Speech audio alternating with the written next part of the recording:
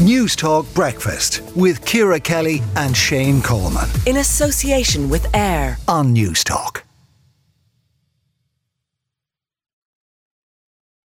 You're very welcome back. Now, Trinity College Dublin has climbed into the world's top 100 universities. That's according to the latest QS Global Rankings published this week.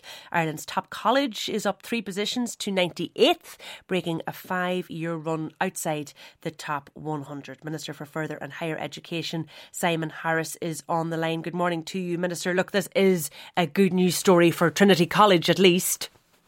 It very much is. And I mean, I really want to congratulate Trinity. I think it's a good news story for Ireland because reputationally, the importance of actually having having a university in your country in the top 100, I think is very important.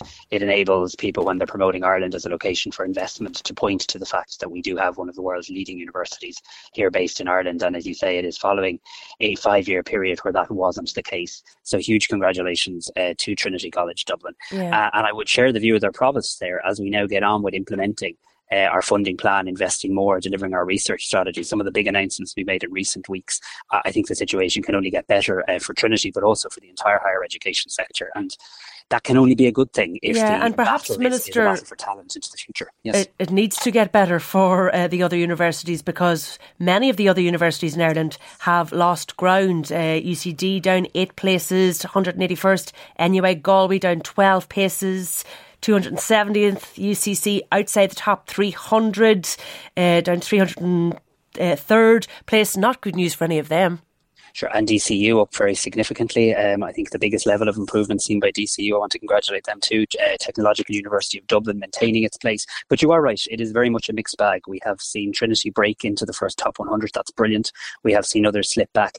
And you know, the reason is that we do need to get on with implementing the plans that we've outlined in recent weeks, because what these international rankings look at is they look at things like the amount you put into research. They look at things like academic citations. They look at the number of staff to student ratio. And when I announced with government approval a few weeks ago the new sustainable model for funding higher education, one of the key parts of that is making sure that we reduce the, let's call it the academics to student ratio. In Europe, on average, it's about 15-1. In Ireland, it's about 20-1.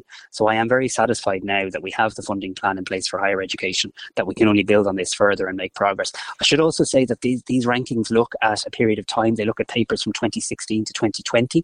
Our new Department of Higher Education was established in 2020, so I'd be confident that we're going to make further progress in further international rankings in the years ahead. OK, well, let's look at what those ambitions are, because we look at a country like Scotland, similar population to us. They have 3 universities in the top 100. What's your ambition?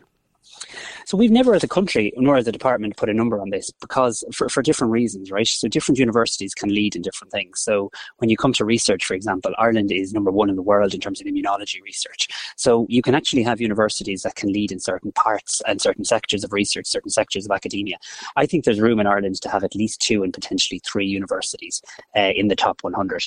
But indeed, even as the Provost of Trinity herself was good enough to acknowledge, the international rankings are important, but they're not the be-all and end-all. I want to see a university system that's inclusive.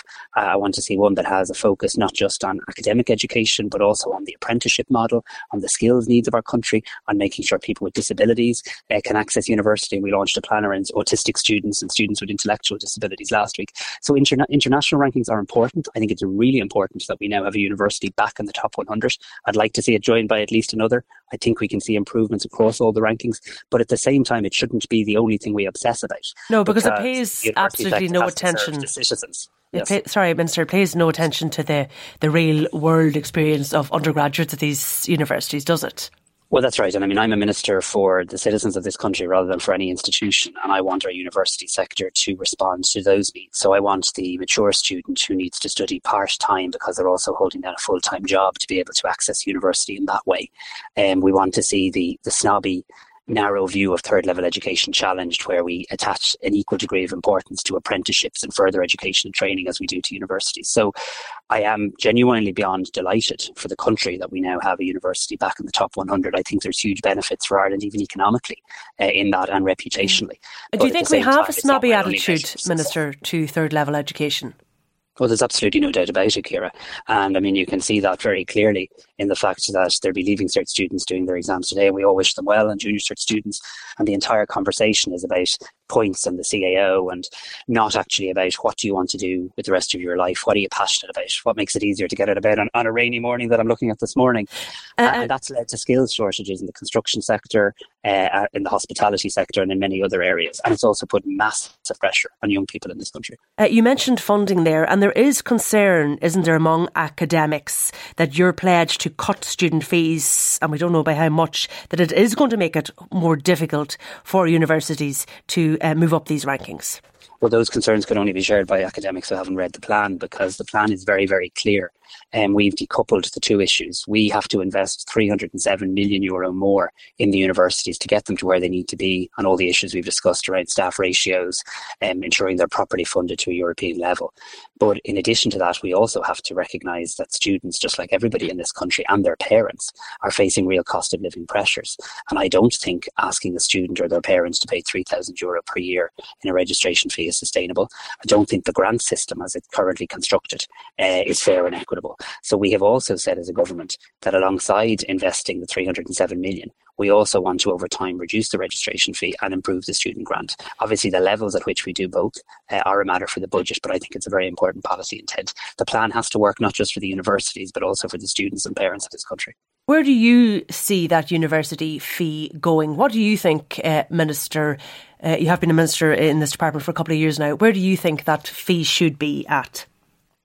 It's a really tricky question for me to answer outside of a budget context, because it's unfair to other government colleagues. But I do think, I put it to you like this: if you had two kids going to university in the 1990s, both doing 4-year degrees, the total registration fee the parents or students would pay for the two students was about €1,500 during the 4 years. It's now 24 grand. I think that's an austerity level measure. I think it's one of the last to be reversed and improved. I think over a number of years it needs to reduce. I think it needs to reduce by several €100, but I'm not willing to negotiate the budget online or on the air, because equally there are also other pressing issues around student grants, and which is fairest to do first. Is it better to look at things like income thresholds so more families qualify for grants? So what we've done is we've agreed in September we will publish what we call a cost of education paper that will set out all of the options. This is what you could do on the student grants, this is what you could do on the reg fee, and we'll do that in advance of the budget. Just finally, Minister, you did mention Leaving Cert students. Still no results date for those students, and concerns that there's going to be real pressure and anxiety to find places, to find accommodation if you want to study abroad. Are you concerned about this? Yeah, these are concerns shared by my department and conveyed by my department to the State Examinations Commission. I understand that the Department of Education has done something good in allowing a second sitting of the Leaving Cert for any student who gets COVID. That is a good thing. They have said to me that means they need to see basically how many students take the first sitting, so they can estimate how many take the second before they can give a results date. I've said very clearly, and I've conveyed to the department, we need that date urgently, but not only do we need it urgently, ideally we need it in the month of August. I think last year the results came back, I think it was the 7th of September from my memory. It would be extremely helpful for my sector, let alone for the students and their parents, but for timetabling, for student accommodation, the earlier the results can be. That 7th of September date is too late. In my view, it is. So if at all possible, it should be pulled back towards August. It would be extremely helpful for universities, for colleges planning their timetables, but also for families trying to plan a summer and student accommodation and all the rest. All right. Minister for Further and Higher Education, Simon Harris, thanks for your time. News Talk Breakfast with Ciara Kelly and Shane Coleman. In association with AIR. Weekday mornings at 7 on News Talk.